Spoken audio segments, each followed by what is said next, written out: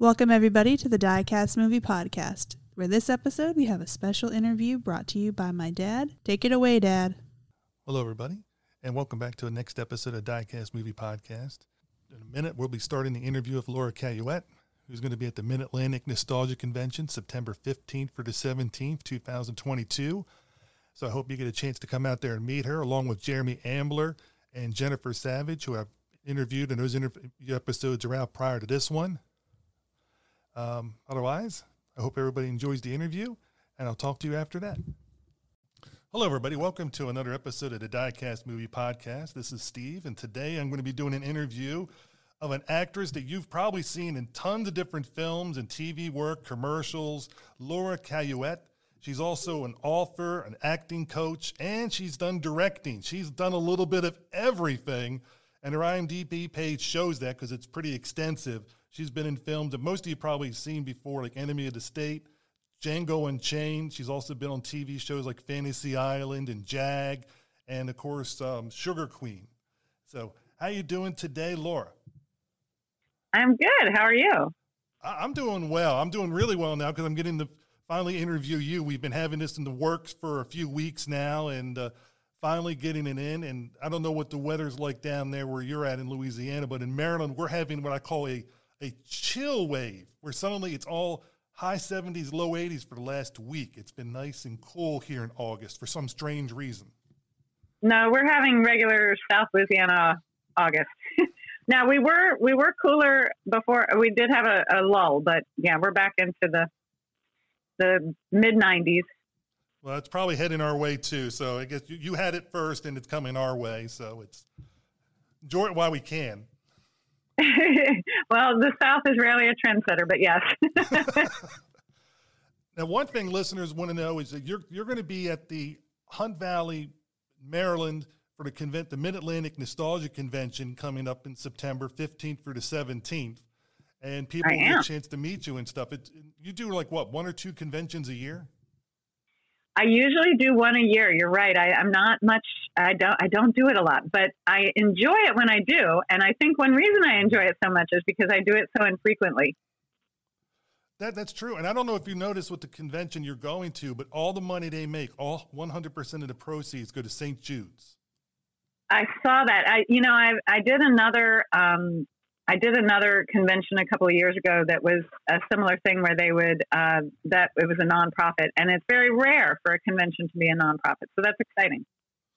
And that's one of the reasons I love this convention, because you go there and it's a family atmosphere. You'll enjoy it. It's laid back, and Martin Grams runs a wonderful show. So, which I'm sure your agent, Scott Ray, told you about before. Well, and I saw we have quite a exciting list of people for everybody to come meet. Well, who out of that list, who are you excited to meet? Because I know actors, people that go there, they always like to get to meet other people too. And so who are you excited about trying to talk to? Well, not as an actor, more as a TV viewer. I have to say I'm a little thrilled to see Loretta Swit and Jamie Farr. I grew up on MASH, and so I'm kind of excited to see the two of them in person. That'll be fun.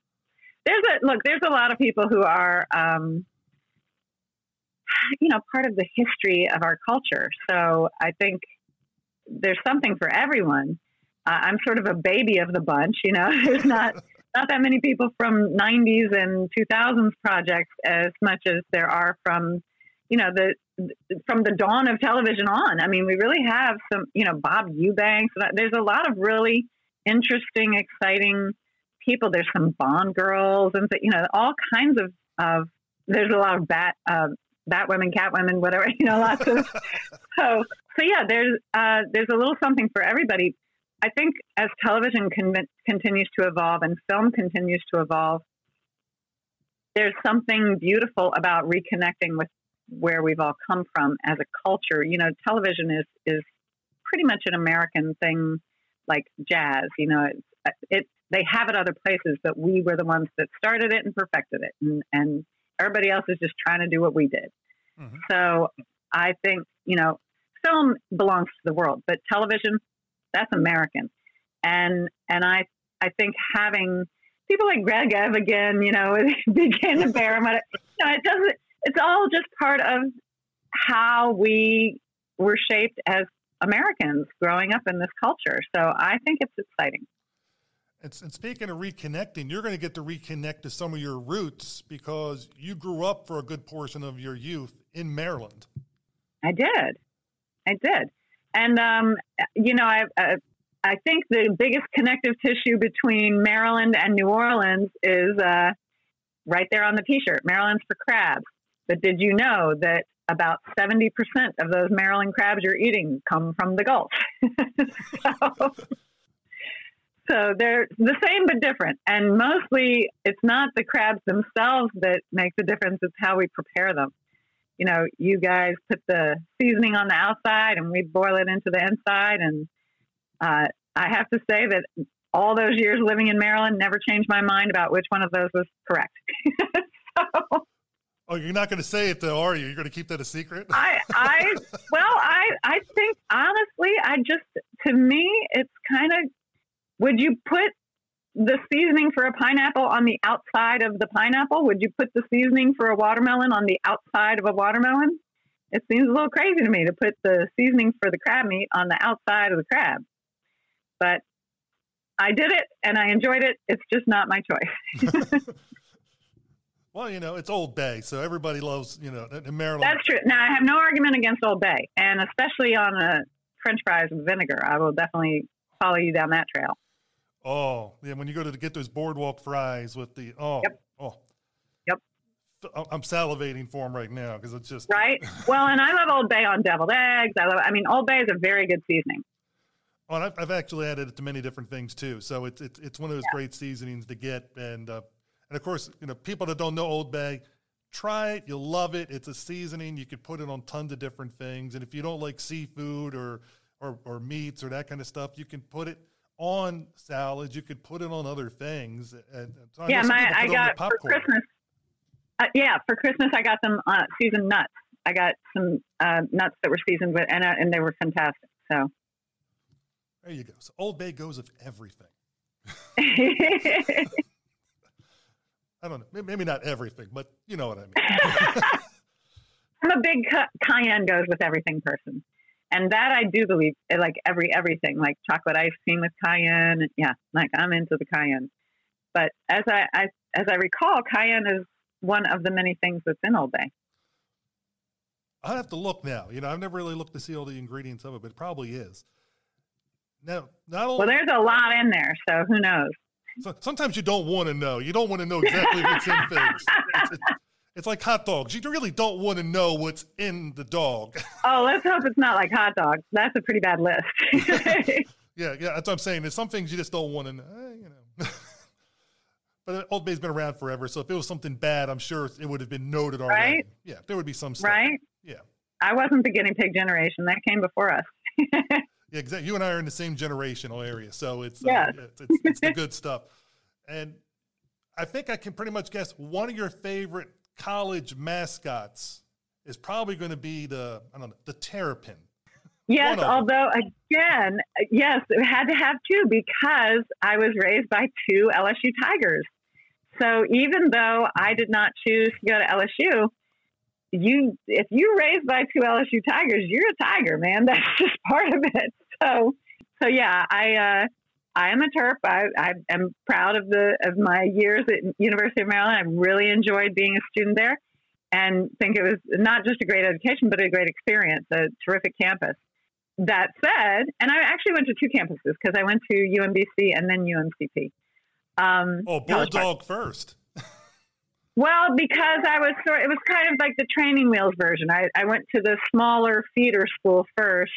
I didn't know I was going to go to College Park. It had to do with majors and things changing, and so I life is what happens while you're making other plans. So it's I ended up at College Park and really enjoyed it. It's huge.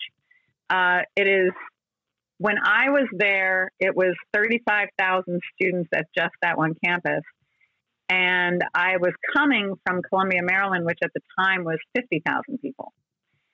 So basically, University of Maryland College Park was the size of the city I was coming from. So, I don't think it's a bad idea to transition UMBC at that time had about 8,000 students. So that was a really nice transition from a 300-person graduating class of high school to 8,000 students. To, you know what I mean? Like, that made sense. I didn't plan it that way, but if I had, it would have been a smart plan. Well, sometimes fate puts you in the proper spots at the right moments at the right times, and you look back in hindsight and realize, oh, that was a good way to go, and it worked out well for you. Yeah. I look, one reason to go with the flow is because it works out well often.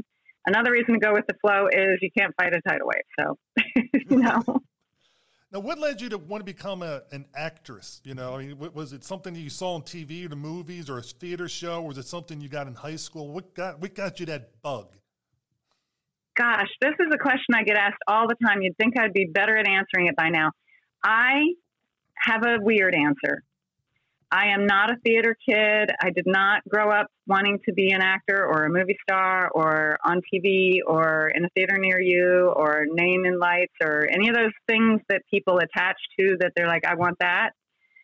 I actually, being from a government family, a government town, I didn't even know that was a job. When I would watch I Dream of Jeannie on the TV, I didn't know anybody was getting paid for that. It just never occurred to me. I am a very practical person. I had a very practical plan for myself. I had finished my master's degree in creative writing and English literature, and I was starting my doctorate. And so I was at University of Maryland, getting my guidance and, like figuring out all my P's and Q's and getting all my T's crossed and I's dotted so that I could start my doctorate. And I was running a dress shop for Jessica McClintock, and I taught college English composition at night. And then in my free time, I modeled. And I was modeling in New York, and I was coming home on the train, and I was, just leaning on the window, watching the world go by, and I heard a voice.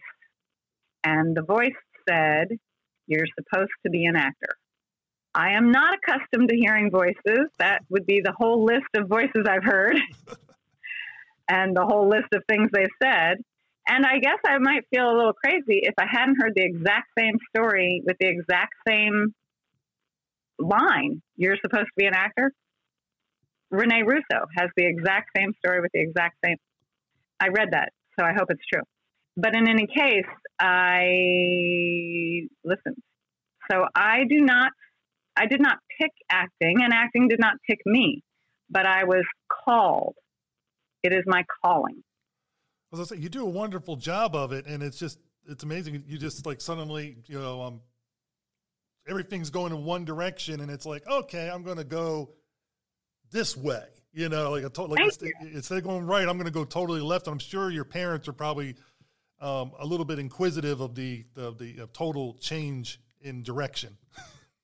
Well, it's funny because parents are people, and so they're different people, and they have different reactions. My mom, when I told her, she said, "Well, just call me when you're famous." And I said, "You're not going to tell me this is the stupidest idea. I'm a homeowner. I have a great job. I have a career ahead of me. I'm getting my doctorate. Everything I ever wanted, I'm working toward. I'm going to be a professor and an author." And she said, "Well, everything you ever said you were going to do, you just did. So call me when you're famous." And then my dad, on the other hand, was like, "Are you out of your mind? That's so stupid."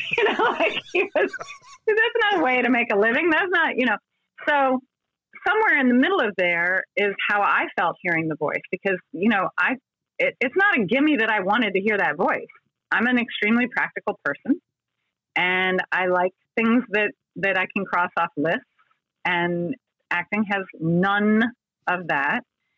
And you never know when you're doing well, really. And you never know how long that will last, really. And, it's just, there's no job security. There's no seniority. There's no tenure. There's none of the track I was on was this going to give me. So it doesn't speak to the practical side of me. That said, one reason I wrote my acting book is because there is a practical way to approach this. And I did that because only 1% of the people who are in my union make enough money to live. And I needed to be one of those, or I wasn't going to be able to do this. So I had to figure out, how do you be a one percenter in a industry that everybody wants to do? This is not like when you put a help wanted sign at your local restaurant and people are having trouble getting servers. This is, you don't ever have to put a help wanted sign. People are killing each other to be on TV and in film. So there's no openings because they're all taken the second anybody puts one out. And they're taken by people who've been doing this for, as you said, in the nostalgia convention, people who've been doing this their whole lives, people who've dedicated themselves to this, that this is their skill set. It's what they're amazing at. It's their talent. So I had an extremely practical, pragmatic approach to a dreamer's life. And if I hadn't had the dreamer part of me that my mom helps to encourage, and the practical part of me that my father helps to encourage, I don't know what would have become of me in this. It's show business. You have to understand the show part and the business part. And a lot of people forget that. They just think, oh, I'll just go out to LA, and or whatever, and just go to a thing, and they'll see me. I'll do an audition. I'll be the next greatest thing. And from that point on, and there are thousands and thousands of people every day going to LA thinking that they're going to be that one. It's like Major League Sports. Not everybody gets to the pros. But it's just like that because if you're, how many people would say out loud, how many people would have the audacity to say out loud that one day I'm going to be Steph Curry? I mean, you'd have to, I don't know how, you'd probably have to know how to play basketball.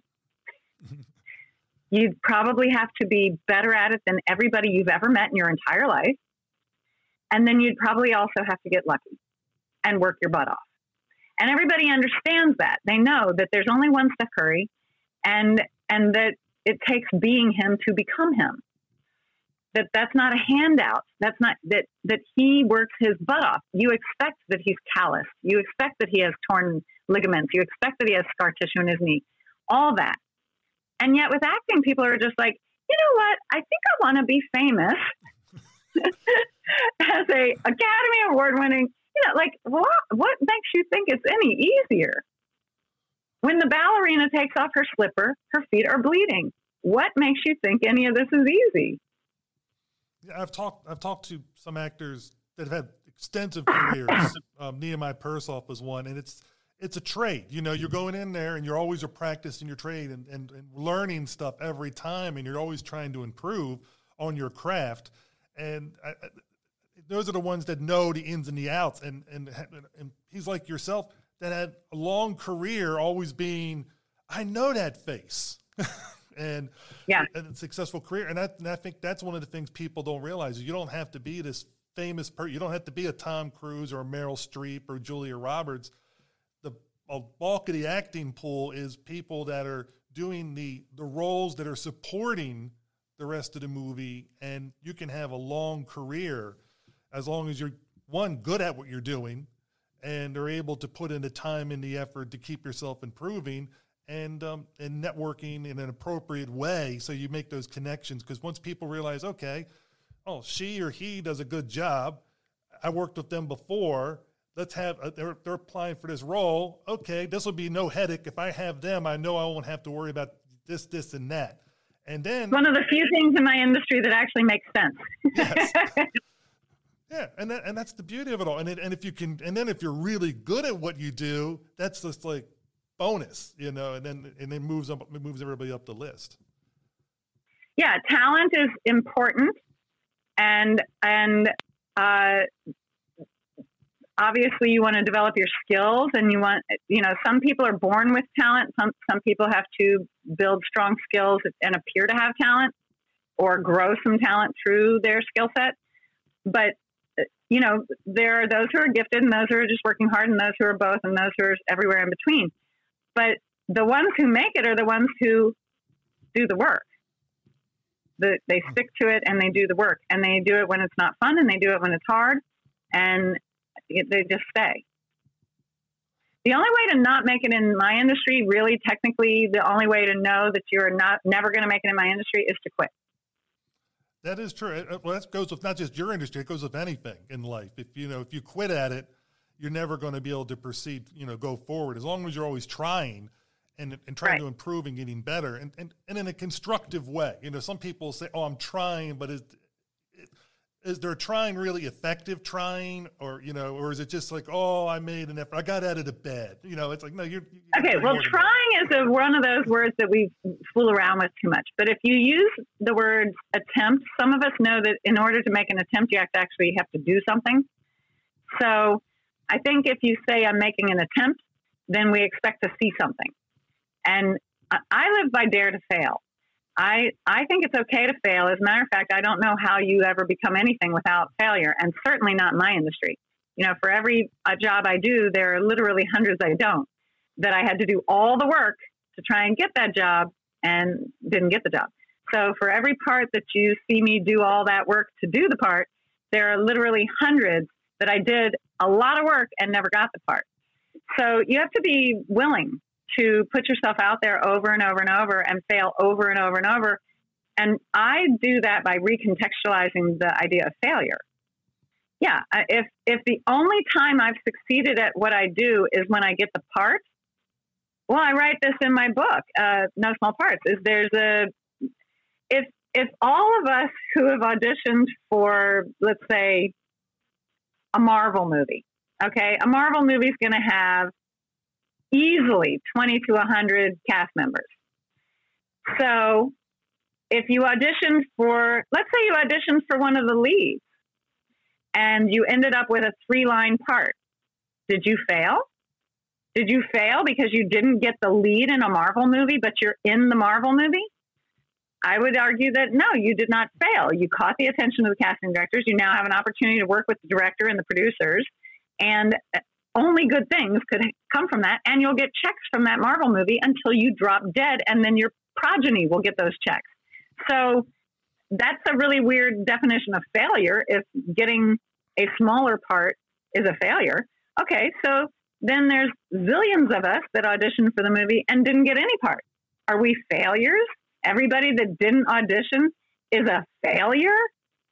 Well, then why would I ever audition? If the chances of me getting the job are 1 in nothing, and every time I don't get the job, I'm a failure. So obviously I can't look at it that way. I have to have like an opportunity index to help me contextualize it all.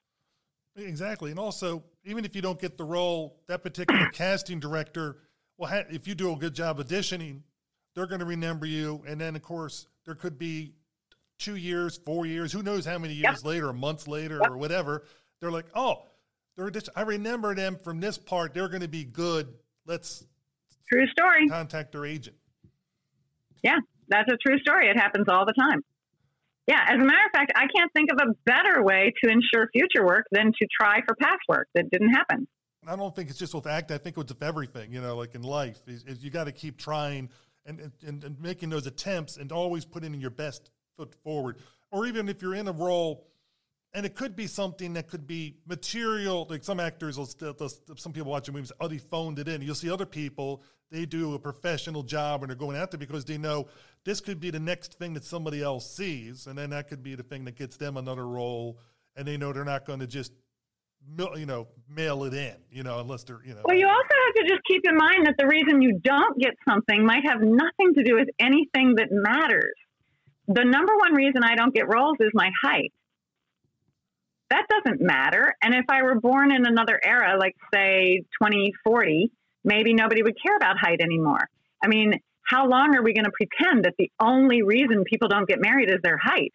That's crazy that we do that on TV and in film. We don't do that in real life. There are tall women with shorter men all over the planet, but in TV and film, we don't represent them. So we would, more easily represent a multicultural, multi-religion, multi-race, multi-gendered couple than we would just a tall girl with a shorter guy. This can't be the final frontier. There has to be something more crazy than just a tall girl with a shorter guy, an average guy, a normal guy.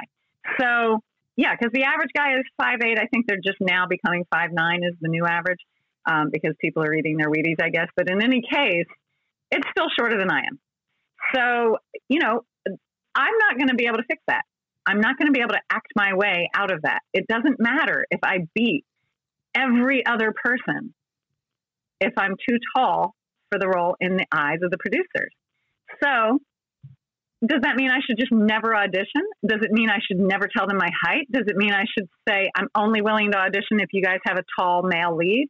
No, what it means is one day the world will change, and hopefully I'll still be working when that happens. And one reason the world will change is because over and over and over, I showed them that tall girls can act too. Well, exactly. And speaking, going into acting, you've been in a lot of films, like we mentioned earlier. One of them, The Evening Star, was you got to work with a legend. Many legends, actually. I don't know if you know that cast list, but that was Ben Johnson's last movie. Jack Nicholson, obviously reprising his role. Mm-hmm. I assume you're talking about Shirley MacLaine doing her Aurora to death. I mean, she's just so amazing in that role. And it was also Juliette Lewis coming off of her Academy nomination for Cape Fear, and Miranda Richardson, who was competing with herself for an Academy Award that year. She was 2 of the 5 people nominated for supporting actress that year. So I was surrounded by some of the greatest actors of our time all at one time. It was remarkable as an experience, and it was my very first feature film. So I'm sure you're a part of your first feature film. You're probably going in there trying to learn everything, like how they doing this. Oh yeah, that.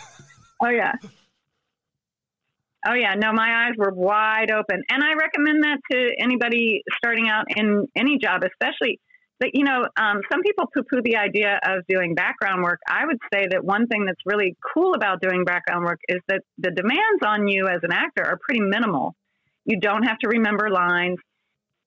There's going to be, some blocking and some things you'll be required to do, and you'll have to be alive when the camera rolls on. You'll have to be in the moment. But in between takes, you can actually pay attention to what it takes to make a movie. Like, you're there, you're on set, you're the fly on the wall. I have only done one day legitimately of background work. I will say that every once in a while when I produce something, you might see me in the background somewhere. But before I did any other film or television work, the very first thing I did was one day of background work on Jungle Fever. And the reason I did that was because I was one of those 11 people that showed up day one, first screening of Spike Lee's very first movie, She's Gotta Have It. And I didn't know what I was walking in to see. He was nobody at the time. There was no press. There was no, he just popped up in the world, and with this cuckoo movie. And I happened to be laid up. I had a leg injury, and I was in college. And so I was only able to do certain things. And one of them was go to the movies. So I spent a lot of time in the movies, and I saw that movie and was such a huge fan. And I then started watching all of his movies as they came out. And I realized, I'm in New York, I'm studying acting, and I realized, if I ever want to work with Spike Lee, I'm probably going to have to accept that at least 80-something% of his casting is going to be black, and I'm white. So I'm probably never going to have much to contribute to his storytelling, but I really want to see how he does his work. So I decided I'm going to do a day of background work so that I can watch Spike Lee direct. And it was such an incredible opportunity. And they fed me chicken. What else do you want in life? I got to be in that movie. I'm a dot in the background, and I got to spend a day surrounded by people who are interested in the same thing I'm interested in. But at the end of the day, the real deal, and I got a paycheck, but the thing that was really exciting was I got to watch a master at work. And what a great way to give me on-the-job training without me having to earn a part. Yeah, that's right. Really, it's just a matter of we need somebody there to do this and that in background. Or I actually did a movie one time where I was in background, and they called us moving scenery. You know, it's like you're just seeing Oh, it at that's movies. rude. Well, that's what they call it. You know, I wasn't really upset with it. It was a Gary Marshall movie, and I was just happy when I was walking to the spot. Which Gary Marshall movie? Runaway Bride. Oh, okay. And when we were walking to the picnic woods where they were shooting the scene where Julia Roberts is going to ride off on the horse, I just happened to be, as they're all herding us down the thing, Gary Marshall comes out. He's walking right next to me and this other guy, and he's talking to both of us the whole time, you know, about different things with the movie, life, what's going on today, that kind of stuff. And it was just like, wow, I'm talking to, you know, Gary Marshall. It was kind of, that was just, so it was priceless. You know, it was just to have that experience. Like you said, but to see how a movie's done and, you know, how they're using and how they're going through, how everybody's doing the stuff, it is really cool to see. Well, and it's such a huge machine. I remember the first time that my mom came to a set and she was like, I've never understood why it takes 200 people to make a movie. And then I invited her to the set of Django and said, now come see what it takes when it's 400 people. You know, like, now come see what we're doing. So, you know, because it does take 200 people. And when you're on a set and you're paying attention to all the moving parts, you get it. That it's 200 integrated people who are just in the end credits. You never see them in any other part of the movie. They're just in the end credits. But they're underfoot of everything. They are making it go. You know, they're the thing that makes the machine go. And they're the heart and soul of movie making is the crew. So yeah, that experience of being totally surrounded by a beehive of activity, and then you yourself have to like cocoon and focus in and be in a moment that isn't real with a person you don't know, pretending at intimacies and pretending at, you know, relationships and fictional things that are happening to you and people you are or are not, or, you know, it's a lot to do all at one time. So I think it's good to get used to the idea of, oh, this is how a set flows. This is how things operate. This is how things get done on a set. And of course, all sets are run differently. You know, people ask me a lot about working with Quentin, and one reason is because his sets are totally unique. There's no other. You don't ever work on somebody else's movie and say, "Oh, it's just like when I work." No, it wasn't. No, because he has a very unique, his own way of making movies. Now, you and Quentin Tarantino have been involved in several different works. I mean, first, I think the first thing was Kill Bill Volume 2. And then there was the intermission, and of course then Django Unchained. Well, there's actually a fourth one, which was a movie I did with Johnny Knoxville and Elizabeth Banks called Daltrey Calhoun, and that was produced by Quentin and directed by Katrina Bronson, Charles Bronson's daughter. And so, yeah, Intermission was the one that I directed. It was a short film, and he gave me his camera to shoot that on, which was really cool. And then, yes, obviously, Kill Bill, when I did it, was just Kill Bill. There was no 1 and 2. It was just Kill Bill. But yes, it's now Kill Bill 2 that I'm in. And Django, he wrote the part with me in mind by that time. So we've done 4 projects together. And I look forward to, you know, seeing what else he does and whether or not I get to be included in any of it. But I think most people know he's only intending to make one more movie, and he owes us absolutely nothing. Yeah, I always find it funny when people say, "Oh, he has to do this." It's like nobody has to do anything, and you know, unless that's why I opened this. He owes us nothing. Exactly. I'm just agreeing with you. It's yeah. I'd rather somebody leave when they. I always think people, when they leave you wanting more, you're more satisfied than when he just had 2 babies. You think he's not fascinated by a totally different kind of movie now? You don't think he's crawling around on carpet with a phone just recording babies crawling and, you know, pooping and whatever? It's totally fascinating when you have a baby and you think your kid has invented life. And so, you know, he's got 2 of those now. He's got 2 little ones running around. I mean, one's just not even old enough to hold its head up, you know, so let him be a dad and enjoy that experience. That's incredible. And he's an author now. And I have, since the very beginning, since the moment I read Kill Bill, I have told him that I thought he was a novelist. And I'm thrilled to see him writing books because the his stories are so much bigger than the tyranny of a 2-hour narrative. And I am ecstatic to see Quentin Unchained, to see him have an opportunity to tell his stories his way and his length. So what was it like working on Django Unchained? For you, like, what was the experience like?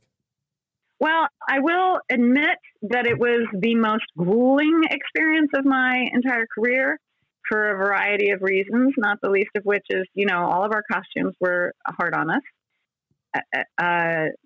So that's a burden when you do period costume. And it's hard on everybody, but I'm going to go ahead and say that it's rougher on the people that have to wear the corsets. Because it interferes with things like eating. Yeah. Can you go 5 months without eating normally? Because I think it's not good for you. But so yeah, there's a lot that went into why I would say that was the most grueling, but it was also the most gratifying. It's like I am a highly trained actor. I'm way more trained than the average film and television actor is. I'm more of a theater background. So in my training, I know how to do all kinds of amazing character development. And because of the way film and television works, you usually have such little notice between the day you get the job and the day you work the job that you're not able to use a lot of those skills because there's just not time. Whereas with Django, I read the script almost a year in advance. And I didn't know if I was in the movie. I did know that on page 92, it said, Laura Lee Candy Fitzwillie, a tall, strawberry blonde, 40-ish, attractive Southern belle, and was like, wait, what? You read all those words in a row again. Wait a minute. Is he just saying Laura? I mean, he even named her Laura Lee Candy Fitzwillie, and my name is Laura Lynn Caillouette. So, I'm sitting there the whole time. I'm reading that part going, is this for me? But I didn't ask or know. He is a habit of sending me his scripts for notes, and I was just reading it for notes. Like 5 months later, I get the audition.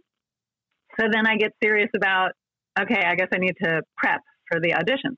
But I didn't want to prep the character fully because I didn't have the part, and so I prepped for my audition. Then when I got the part, I still had, and this is remarkable, this just never happened, I still had months before I was shooting because they shot for 5 months in Montana and LA before they came to New Orleans. Most movies are done in less than 90 days, start to finish. This movie took over 10 months to shoot. So the first 5 were elsewhere, and then the last 5 were in New Orleans. So I had 5 months of ramp up. And I used them very, very, very well and had the time of my life prepping to play that part. And I was going to say, you did a great job. And I was rewatching it again recently, for the interview. And so I'm always sad when you get offed in the end. It's kind of like, boom, and she's gone. I mean, it's not. It's. Well, I did own people. Well, I know, but I'm talking about like as a death, it was kind of like it was kind of like a joke death in a sense, where it was less like, oh yeah. Well, yeah. Boom. I compare it to the death in the backseat of the car in Pulp Fiction, and I knew that the day we shot it. I talked to Quentin about that the day we shot it because it felt like the kind of thing that that some audience members would laugh before they knew whether or not they had permission to laugh. But because it's filmed so crazy, you give yourself permission to laugh, like you kind of don't have a choice. So, yeah. So I compared it to that moment in Pulp Fiction where the kid's there and then he's not. He's just scrambled eggs all over the car. So, that thing of where it's death, but and it doesn't even have to be justified. It's just death, but it's funny. It's funny, like, oops, I didn't mean to laugh, but hello, I'm sorry. It's like when somebody falls and we laugh. We're not laughing because they're hurt. We're laughing because how it looked. It looked funny when they fell. And we're not interested in whether it hurt at that moment because they are not on the ground yet. And that's true. And I was wondering when you were getting shot, did they have you like wired so that way as soon as the gunshot goes off, you got pulled? Because you were like yanked, like boom, you were out of the scene. Yes. So first of all, I did it 6 times. Yeah. That's not fun. Yeah, I did it 4 times on the first day, and then I came back 2 days later when I was getting sore and did it 2 more times. Yes, he does everything old school. He shoots on film, and so you want to get everything right quickly to save on the expense of that. And I was wearing a harness that was rigged, had a hook coming out the back, and then that had a thick wire that went up over a pulley in the ceiling. And then that wire went down to a stunt guy standing on a ladder. So it is literally guy on a ladder.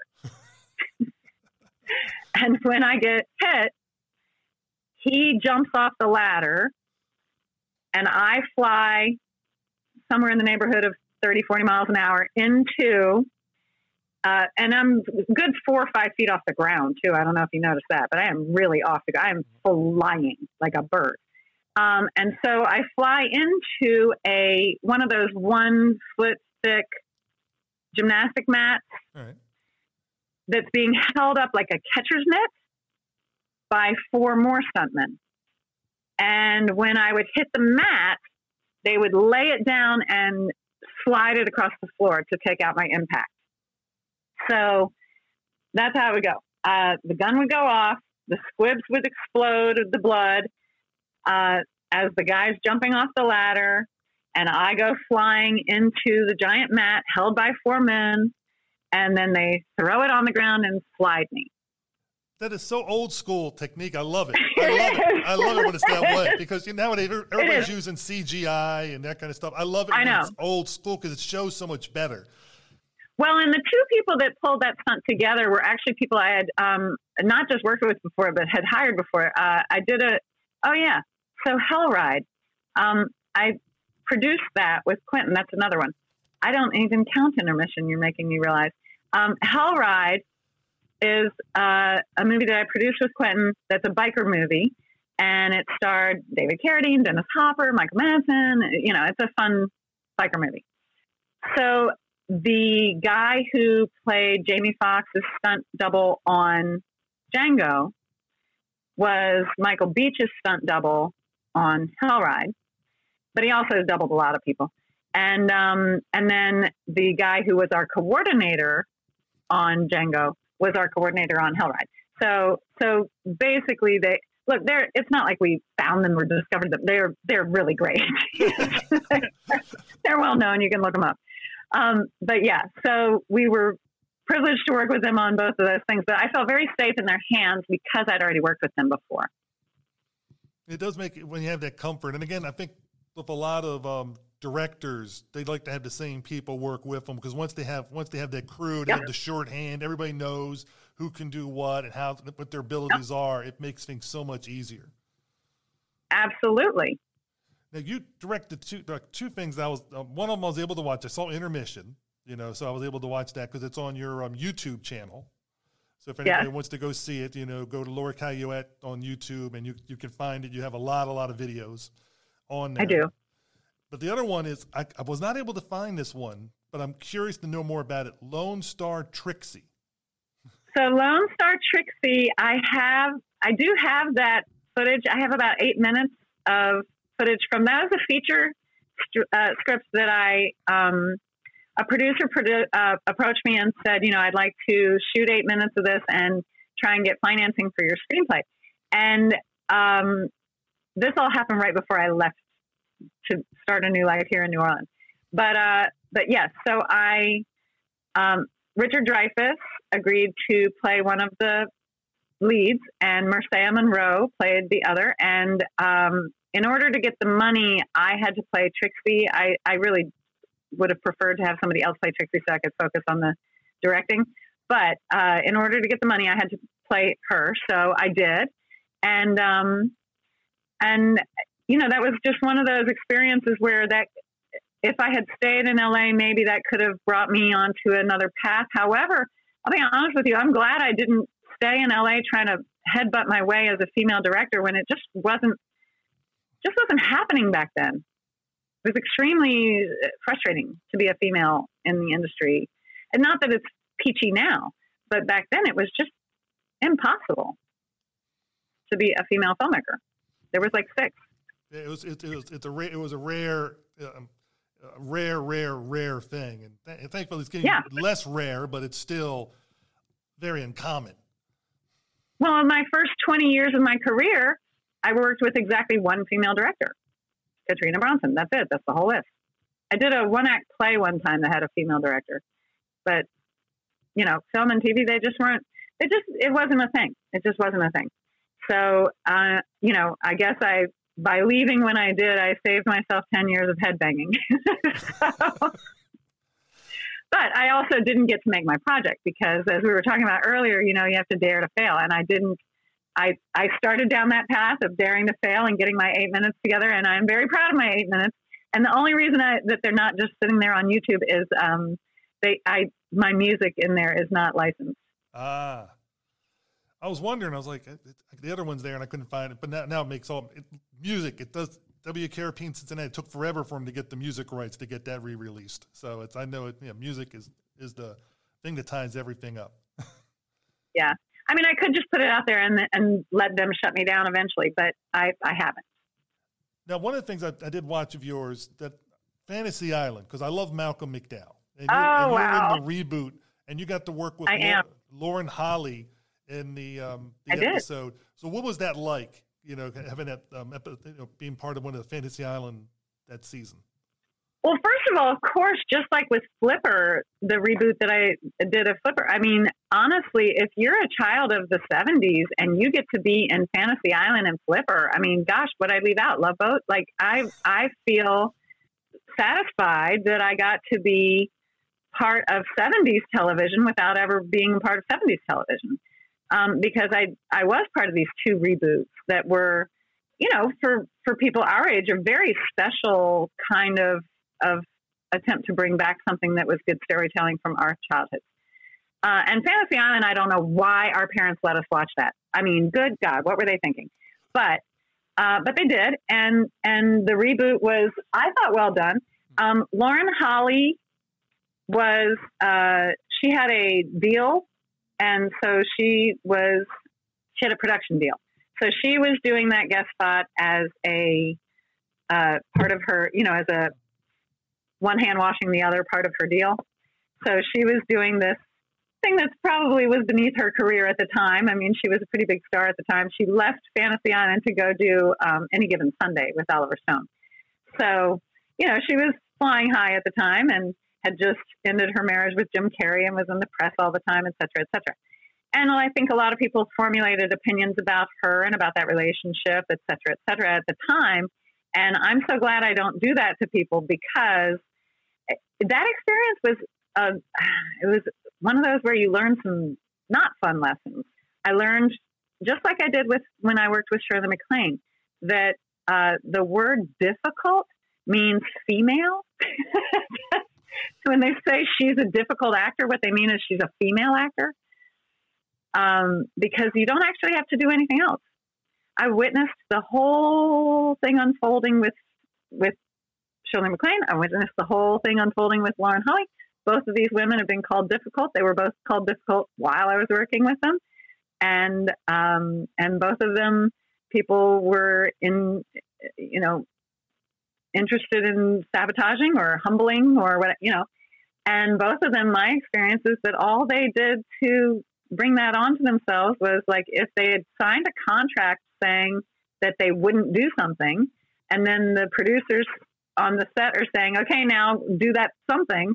And they would say, well, I already signed a piece of paper that you signed that says that I'm not going to be asked to do that. So if they said no to the thing they already said no to, that everybody agreed was a no, then they would be called difficult. And I thought, wow. So that's what difficult is that you're doing everything boys do, only you're a female. because I've worked with a zillion difficult men and never heard any of them called difficult. No, they're called things like charismatic or quirky or, you know. I know exactly what you mean, because from talking to different people that have been in the business and interviews and stuff, it seems to be if they don't want to do a nude scene all of a sudden because it was in their contract, they weren't going to do it, then suddenly, oh, they're difficult or they're not helping the work or whatever. Well, and this was even less heated than that. This was her out date. She had agreed to a certain schedule because of Oliver Stone. Yeah. And they wanted to change her schedule. And she's like, yes, see, Oliver Stone, you know, like that was already in the works. That's already happened before this. This is not my stepping stone to Oliver Stone. This is the thing I'm doing on my way to the office with Oliver Stone. So, you know, you can't ask me for more than you already got a piece of paper saying you'll get. And I shouldn't be telling that story out of school, except for to say that I thought it didn't reflect poorly on her at all. And I don't even think it necessarily reflects poorly on the producers, because it was so standard. It was so the way people did business that I don't think the producers were aware that they were treating her differently than they would have treated her if she had been a boy. I just know, and I feel uncomfortable sometimes talking about the differences, because I know that there are a lot of men who don't see what happens, and there are a lot of women who really want to believe that they have, that if only we had done it this way, then it would have turned out that way. Or if only, well, she just should have this, and then they would have thatted, or, you know, and maybe so, but that's kind of like blaming the victim for wearing the wrong dress or drinking the wrong cocktail. So yeah, it's systemic and it still happens. It's still a problem. It's still the way my industry is. And we're slowly evolving and growing and hopefully changing in a real way. And I think we are improving and getting that better, you know, from what I'm seeing and talking to people as you yourself are experiencing. Going back to Richard Dreyfuss, he was also instrumental in getting you started in keeping your writing career going, if I read correctly. Yes. Yeah, which is kind of something that I continue to recount the ways that different people have contributed themselves to my life and their support to my dreams and goals. And Richard has touched many different parts of my life and career, just as Quentin has. And one of them was that when back in the 90s, in the early 90s, when he was uncomfortable with the idea of me being so talented and older and not going to have the breaks he thought I deserved and not going to have the career he thought I was worthy of me. And so he wanted to make that somehow more expansive, make it so that there'd be more areas where I could succeed. And he's also a selfish person. He had a script he wanted written. And so he paid for me to go to Writers Boot Camp, which was a 6-week kickoff thing, and you have 10 weeks to finish it. It's a total of 10 weeks, but there's only 6 weeks of classes. And so I went to that and took his one-sentence idea to turn that into a screenplay for him on his dime. And then at the end of the boot camp program, they invite a certain number of people to join them for their 2-year program. And I was invited. And so Richard paid for that as well. And so I was scholarshiped in with both of those, which is actually the only way I've ever gotten any education, is through scholarship and work. I was working for Richard writing that script, and he paid for my bills. So not my bills, that bill, right? Just Writers at Boot Camp. But yeah, so that scholarship has been the way that I've gotten almost every bit of education I've ever had. And it requires more work to be a scholarship kid, and it requires actual jobs. You have to do work in exchange for the money, etc. But that said, you end up learning a lot more stuff that way. And you're not as likely to be distracted by anything because you're just fully nose to the grindstone on this one thing. So I'm very grateful for Writers Boot Camp teaching me a totally different way of approaching creativity, storytelling, production, getting things done. And it is literally how I went, I have this master's degree in creative writing, and everything that taught me, I wrote one book in 20 years. Then I go and learn all this other stuff in my industry, and then I write 5 books in 4 years. Because that's one thing our industry knows how to do is get it done. No excuses, just get it done. So everything I learned at Writers Boot Camp, put together with everything I learned in my master's program, and then my life as an author and my life as a filmmaker, all of that together is what I use to create Writing Unblocked, which is my latest book. Yeah, and I was able to read the book, and if you purchase the book, you also get little bonus things where you're talking one person through their schedule and how to get the book set up. And now I thought it was kind of cool because a lot of people are like, I'm not a wordsmith, I'm not this and that. And I've said this myself, because some people say, oh, you should write this as an article or whatever. Some of the stuff I get from an interview, and I'm just like, but having read for that, it's, now I have an idea. If I wanted to do it, I have this formula I can go through to help set that goal. That's what Yes. And that's what I was hoping, is to create this repeatable thing that I now know how to do, create it for you, that you can have this repeatable skill set that doesn't require you being a good writer or an educated writer or a writer at all. All it requires is you have an idea and the will to turn it into a story. And that's it. And it could be, like you said, an article. It could be that you had the next thing I'm writing is a screenplay that I wrote in LA that was a huge undertaking, and I had big plans for it. And then I left LA. And so rather than trying to make it happen the way I originally envisioned it, I'm now rewriting that screenplay as a book series. And so I'm taking all the elements of the screenplay and turning those into cards and materials to then now make this book series. And I already can tell you that it's going to be so much easier to do. I know how to do it. I don't even have to wonder, how will I pull that off? How will I turn this, 150-page screenplay into this series of books? I already know how, and it won't even be hard. It's going to be fun. And I know that because one thing that I was aware of is for my personality, if it's not fun, I'm not going to do it. So, I mean, there are many things I do just because they need to get done, but they have to be peppered with fun things in between. It can't just all be toil. I can't just be toiling away and beating my own back. And, I'm disciplined, but I am no masochist. I'm not interested in feeling terrible. So I had to make ways to do this that would not just be time savers and not time savers for the sake of saving time savers because I already learned how the faster way is to do it. Just do it the faster way. It's a time saver because I did all the mistakes and I'm saving you those. Just trust me. Don't do the mistakes. Here you go. Here's how you do it without the mistakes. But there's also peppered in throughout there are tons of exercises, especially in the creating characters videos. There's a ton of exercises that are, these supercharged brainstorming techniques that are fun. And it doesn't matter whether you're an intellectualist, if you're, a book learner, or if you're somebody with dyslexia and you had to drop out in 8th grade because school just wasn't for you, or it doesn't matter. None of that matters. It's all about organizing your thoughts and knowing what it is you're going to write before you ever even sit down to write. So you're never blocked. You're never scared. You're never confused. You're just going on this path telling your story. And it's so much more fun. And it gets done.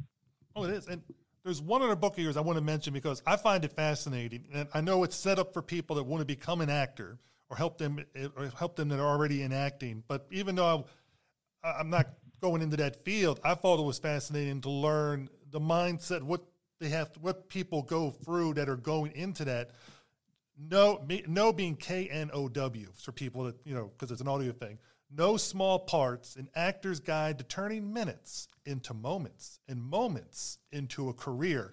And I thought it was really a fun read for me who likes to talk to different people like yourself. Thank you. To learn about it. Because it gives me that perspective of what you're probably thinking, well, definitely what you're thinking because you wrote the book, but I mean, other people that are in the field. Well, I wrote that book, like I said, for all the people that have ever asked me questions that were just so easy for me to answer. I was like, let me just put this out there. Let me just tell everybody everything I know. And the reaction really was that everybody came to me saying, all the people in my industry were like, I can't believe you told the truth. And my feeling was, I can't believe nobody else has before. Like, what are we doing here? Just tell people what's real about this job, about this career, about what it is and what it can never be and how you navigate it and whether you might like it at all. You know, there are the streets of Hollywood are littered with people who got famous for who knows what and then figured out that, oh, that's not actually a thing. Like that's not something, that's just famous. It doesn't mean anything. It doesn't buy me anything. It doesn't pay my bills. It does, you know, if you're famous for what? Getting out of a car and accidentally flashing your hoo-ha when you got out of the car, that is not going to. Now, there are people who prove me wrong. The Kardashians have an entire lifestyle off of one sex tape. So, you know, what do I know? But I'm not interested in being famous. I want to be a working actor. And to be a working actor means that you might end up famous, but that isn't the goal. And I would be okay with being famous for curing cancer. I'd be okay with being famous for, you know, anything that was a contribution to society or that made people's lives better. And some people argue that acting makes their life better, that entertainment makes their life better. I'm one of them. I need movies and TV. I need to laugh. I need to be entertained. I need to be transported. I need it. So for me, I can find many examples of people who are lifesavers to me because of their work as entertainers. But I think if you want to know how to be famous, just, you know, do something bizarre or horrible. If you want to make a living as an actor, that's hard to figure out. Nobody tells you how to do it. And I thought, well, shoot, I'm just going to tell people everybody has a different path, but there are some constants that are real here that, you know, there is a way to become a 1%er and I can describe it to people. And the biggest thing is in the title is you just knowing, just understanding that only one person gets to be Leo in Titanic. Everybody else is the not Leos in Titanic, you know? Does that mean they don't count? They're part of the story. It's a huge cast. There's like 1 million people saying things and doing things. And sometimes our favorite people in a movie are not the stars. So I think recontextualizing failure, recontextualizing what the idea of the purpose of a life in entertainment is about, and figuring out your own path that works for you, that's all doable stuff. So I wrote how to do it. And like I said, I read it, and now I don't know how well it would work because I'm not going into that field, but it seems to me it has all the basics there. And for people that don't even want to pursue acting, like I said, it really gets you an idea of what the mindset is and what the work. Because a lot of people think, oh, they just show up and everything's limos and that. Yeah, for a certain small percentage, that's true, but the vast majority, no, they're not driving, you know, and they're not getting driven in limos and all those other things. That's well, and even if you get a limo, what does that change? You still got to do the job. Yeah, you still got. So you got there in a different car and you didn't worry about parking. So what? What other projects do you want to talk about? If they have coming up, anything else you want to mention? By the way, the No Small Parts, one thing that I really am excited about that book is how many people have told me that they're not actors and they've read it and gotten so much out of it. That's very gratifying for me, for how many people say that it's really great for self-starters, entrepreneurs, anybody who wants to take control of their own life. So that's very gratifying for me. I have a couple of things coming out on this brand new season of Queen Sugar, which is Oprah Winfrey and Ava DuVernay's television show.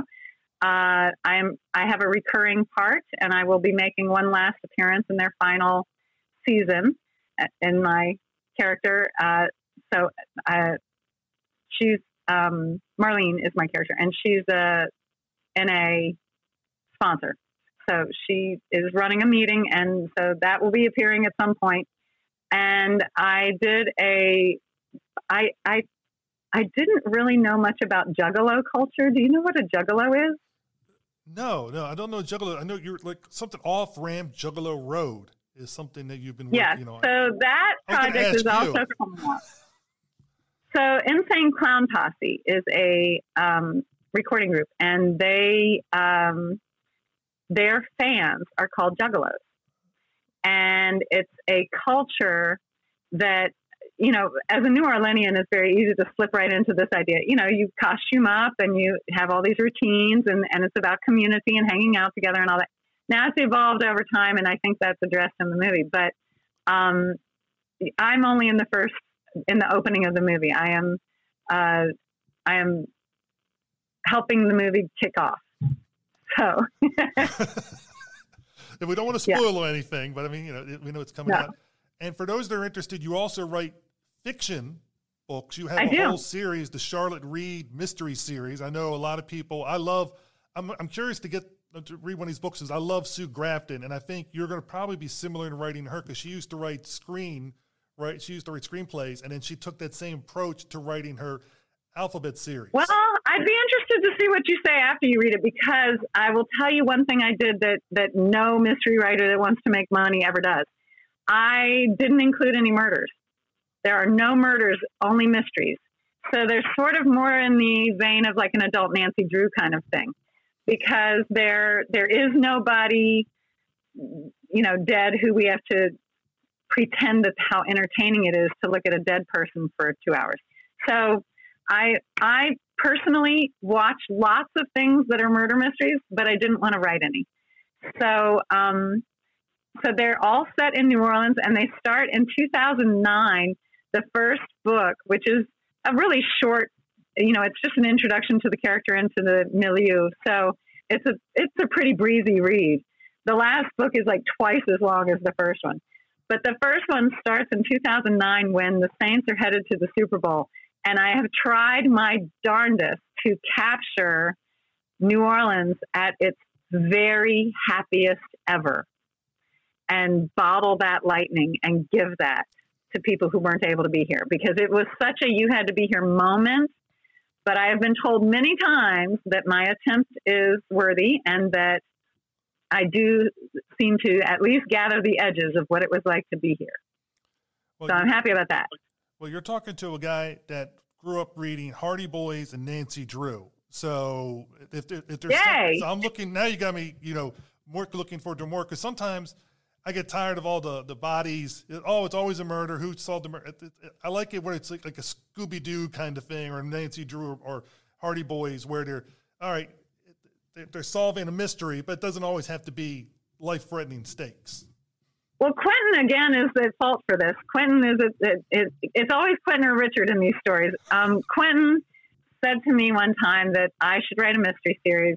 He wanted me to write a detective series, and I think he had a more hard-boiled character in mind. But he wanted me to write a detective series, and he said, Laura, it's like Columbo. Everybody wants to know how your mind works. It doesn't matter what the mystery is. It doesn't matter what she's solving it. Everybody just wants to know, how does that woman's mind work? Because it's just baffling how you figure things out, and you figure everything out. So I want to see that. And I think other people want to see that, of how does Laura figure stuff out?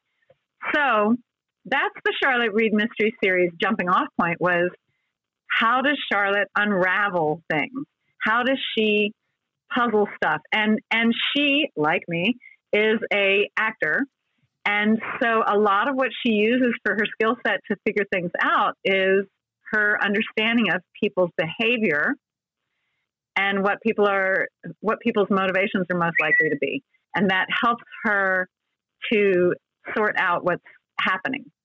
And she's also, you know, a detail-oriented person. I mean, you see her behind the scenes at the same time as you're seeing her solve these mysteries. And I will say I'm very excited about this. The way I wrote them is that they're sort of like the television series Treme, insofar as there are fictional characters doing fictional things. Oh my gosh, what in the world? There are fictional characters doing fictional things. There are fictional characters doing non-fictional things that really happened. There are real people doing fictional things, and then real people doing things that really happened as themselves. And so I got a lot of sign off on our community here. And one of the people that let me borrow his name and personhood was Brian Batt from Mad Men. He is featured heavily in the second book, and as Brian Batt. I just wrote it that Brian Batt is, I just let it be Brian, and then made up this fictional story of a mystery that he was involved in. So, it's been really fun because the locations, any one of those books would be a great tour guide book. You could definitely eat your way through I always list the foods and detail the foods because, hello, it's New Orleans.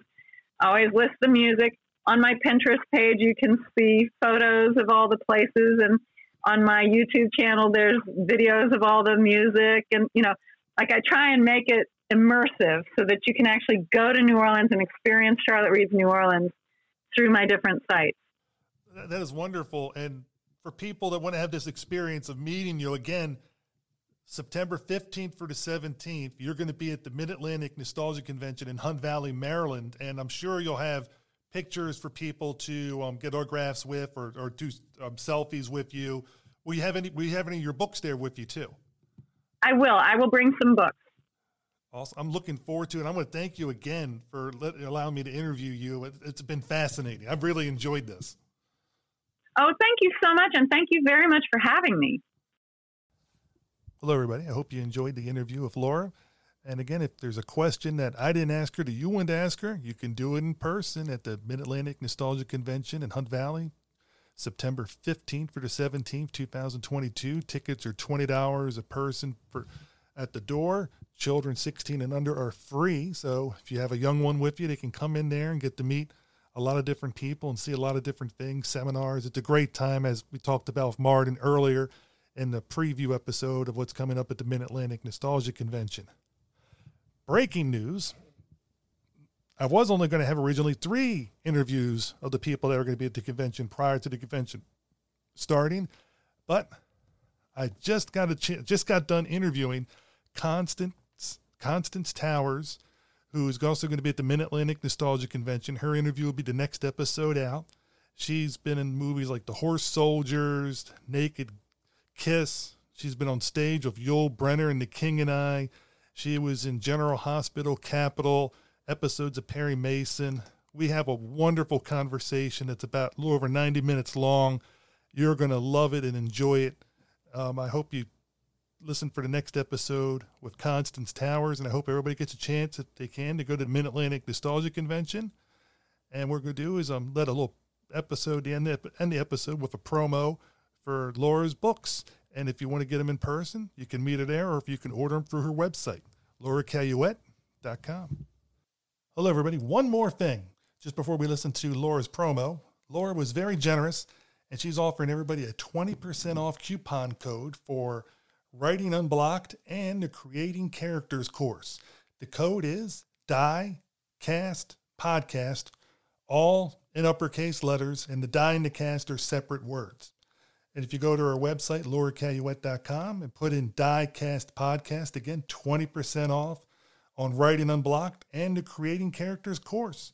And as I told everybody in the interview, I've read the books, and it's a very good book to read. And I say, especially if you're thinking of going into writing and other stuff, it helps really put everything together, and it makes a lot of sense. So now to the promo.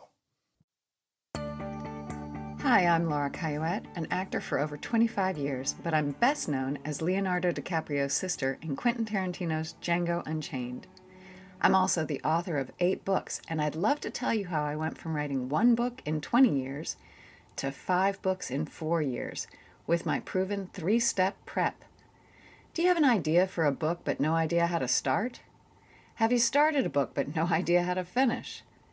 Maybe you're a novelist with an idea for a series but no experience tackling something that ambitious.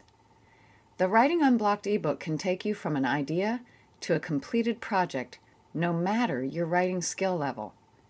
And my 6-video immersive Creating Characters course will help you create a whole cast of 3-dimensional characters to move your stories forward and bring your ideas to life. Find out more on my website, lauracayuette.com.